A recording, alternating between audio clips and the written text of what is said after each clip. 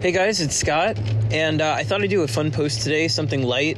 I'm back in the writer's room with Tyler for Witches, the TV show, and it's a blast, but it's super intense, so I feel like I have 2 jobs right now, if not 3 or 4, where in the morning I'm working on comics.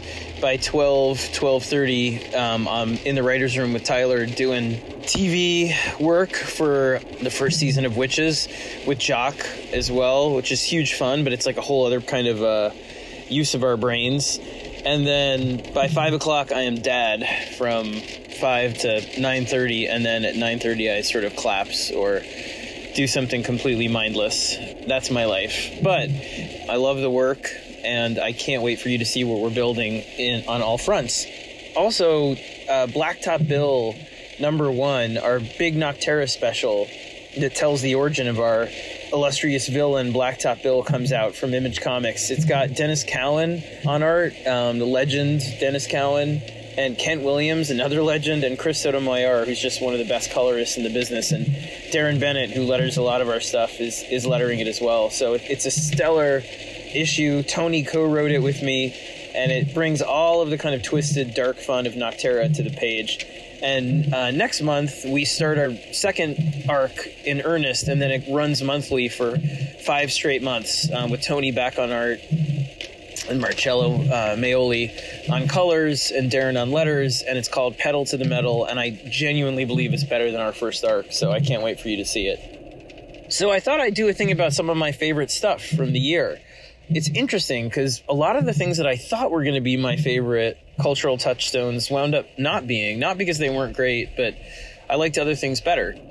And I found this odd thread where it was like the things that I thought I was going to like the most were kind of comfort food things, like No Way Home, which I did love, and Matrix Resurrections and Ghostbusters, or things like that would bring back kind of a childhood joy, you know, but also do it in a new way. And some of them were super effective. But what I realized, I think, over the course of the year was that I just have loved things that have been surprisingly new and daring this year even more. It's like I went and saw No Way Home, and I loved No Way Home, but I still loved Spider-Verse more. And I know it wasn't this year, but the joy of walking out of Spider-Verse or Lego Batman, something that took a superhero that I thought I knew and did something fascinatingly different with them on all fronts, aesthetically, story-wise, intellectually, all of it was just so cool. And so my favorite things this year, I realized as I was going through, kind of reflect that a bit. My favorite kind of king of comics this year is James Tynion, a former student and best friend.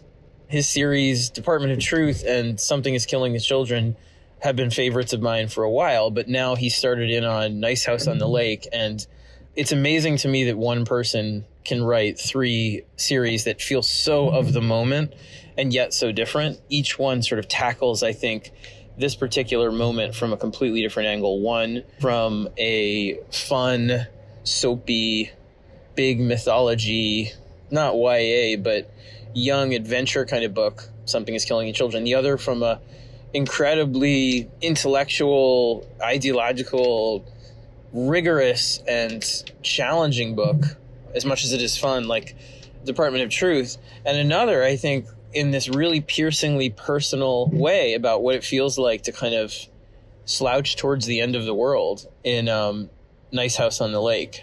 So again, he's kind of my pick for King of Comics. I think visionary for me of the year was Ram V. I loved The Many Deaths of Layla Starr. I love what he's been doing on Catwoman. I read Blue and Green at the beginning of the year and thought it was fantastic. And he brings an integrity and a passion to his work that I feel is so crucial in comics. And I was lucky enough to get to talk to him a few times and become friendly, and I can't say enough good things about him. I think breakout for me, Steph Phillips. And I'd have to say, I mean, I love seeing Vita Ayala and Danny, who are both friends of mine, Danny Lord, get such great work across the board. But Steph was somebody I wasn't aware of really until this year, and then read Nuclear Family and loved it. And then now I'm reading, We Only Kill Each Other and what she's been able to do at DC. And she's great. And she's just a great person all around too. So having new blood, new voices come in that are going to kind of invigorate comics from all sides is always a thrill. I think other people that have been broken out this year that I'm really proud of, that are some of whom are former students, Philip Kennedy Johnson on Action and The Last God. That book was fantastic. Michael Morisi with The Plot, and now Barbaric. He was also a student, far surpassing anything I could have taught him.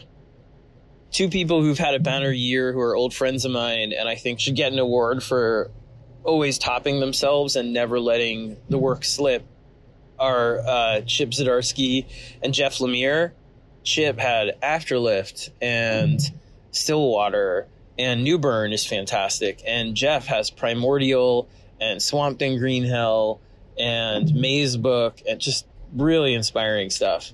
And then I think another couple of awards of people that have been around a while and now are breaking out in superhero comics in a big way and getting their year. Josh Williamson on Batman.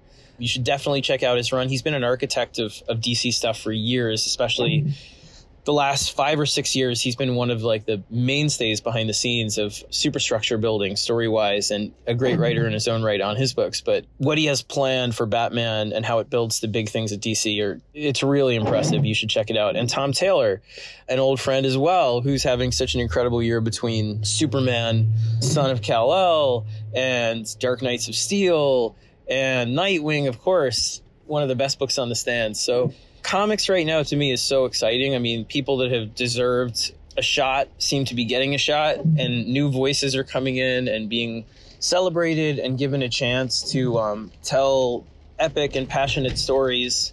And TV-wise, the shows that I thought were going to kind of bowl me over didn't as much as someone's taking some risks. I really loved Succession and Ted Lasso for reasons I explained earlier. They defy my kind of logic of storytelling, where they're essentially have main characters who have almost no arc, but everybody around them has arcs because of their steadfastness. One seems to be about the worst people in the world, Succession, and the other about one of the nicest people on earth, Ted Lasso. And I think they exist in this incredible barbell of space-time.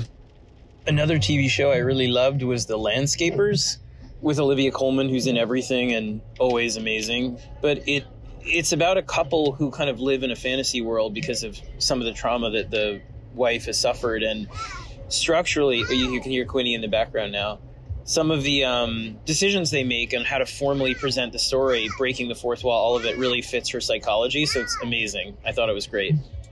Also, movie-wise, I think Westerns are going to come back because it's a good time to re-examine the American character. And Power of the Dog and Old Henry were both really interesting, if flawed, movies that I liked. And if you're looking for a really unsettling horror film, Under the Skin, I thought was really visionary and bold, and again, had its issues, but was sort of stunningly original. And book-wise, I read The Lincoln Highway by M. Ortals, which I really liked a lot. It's a great sleight of hand road trip book set in the 1950s that investigates the whole mythology of the American road. And I read a fun, fast-paced mystery called Shiver about snowboarders who reunite after years apart after a tragedy to rekindle a friendship up on the mountain and instead find themselves the target of a murderer. Really fun book. And I love mysteries, you know. I feel like that's my comfort food, too, is finding a good mystery where everything is empirically solved and it's like a closed system where all the oxygen in the room is just sealed. It's fun. It's like watching Forensic Files. Except I feel like I watch Forensic Files and then they always like hide things until the end that make the whole case obvious. Like there was one, maybe you guys have seen this if you watch Forensic Files at all, but it was like a husband was a suspect, but they said it was, you know, they threw all the suspicion away from him and they checked out all these other people. And then at the end of the episode, they're like, oh, but police found on his computer records of him buying like rope and lied to dissolve a body and the Google search how to get rid of human remains. And he only had downloaded one song on all of, you know, iTunes. And it was, I Used to Love Her, But I Had to Kill Her. And it was so comically over the top that I was like, come on. But anyway, I love mysteries because they're like closed box systems. And in times of uncertainty, I think we gravitate towards things that are reassuring in their structures that way. Another book I'm reading right now, I'm only a little bit into it, but I really like, is Hyper Objects by Timothy Morton. Charles Soule recommended it. It's super academic, annoyingly so at times, and a little haughty, But it's a great philosophy book, and the thesis is fascinating to me, that one of the reasons we have so much anxiety these days is because we live in a time when we're aware of all these things that are called hyperobjects, which are things that are bigger than our comprehension that threaten us, like climate change and nuclear war and, a comet hitting the Earth and economic strife and things that we have no control over that are bigger than us, that generations before us, especially back when we were hunter-gatherers and stuff, had no concept of. So the idea of the more and more knowledge you have of things that are out of your control causing anxiety. So interesting book. Music-wise, I'm a big, old school hip-hop guy. I don't listen to a ton of new stuff. But there were a couple bands I really loved this year. I liked Girl in Red and Snail Mail, and I still love the Fontaines DC. Is probably my favorite band in a while. Car Seat Headrest. I really love Big Thief. Is probably my favorite, right up my alley. Sturgill Simpson is super interesting to me, and somebody Mark Doyle and I bond over a lot. And hopefully that's a good start. Let me know in the comments things that you loved and think I might like. And again, I just want to say thank you for a fantastic year. And I'll be back in a couple days.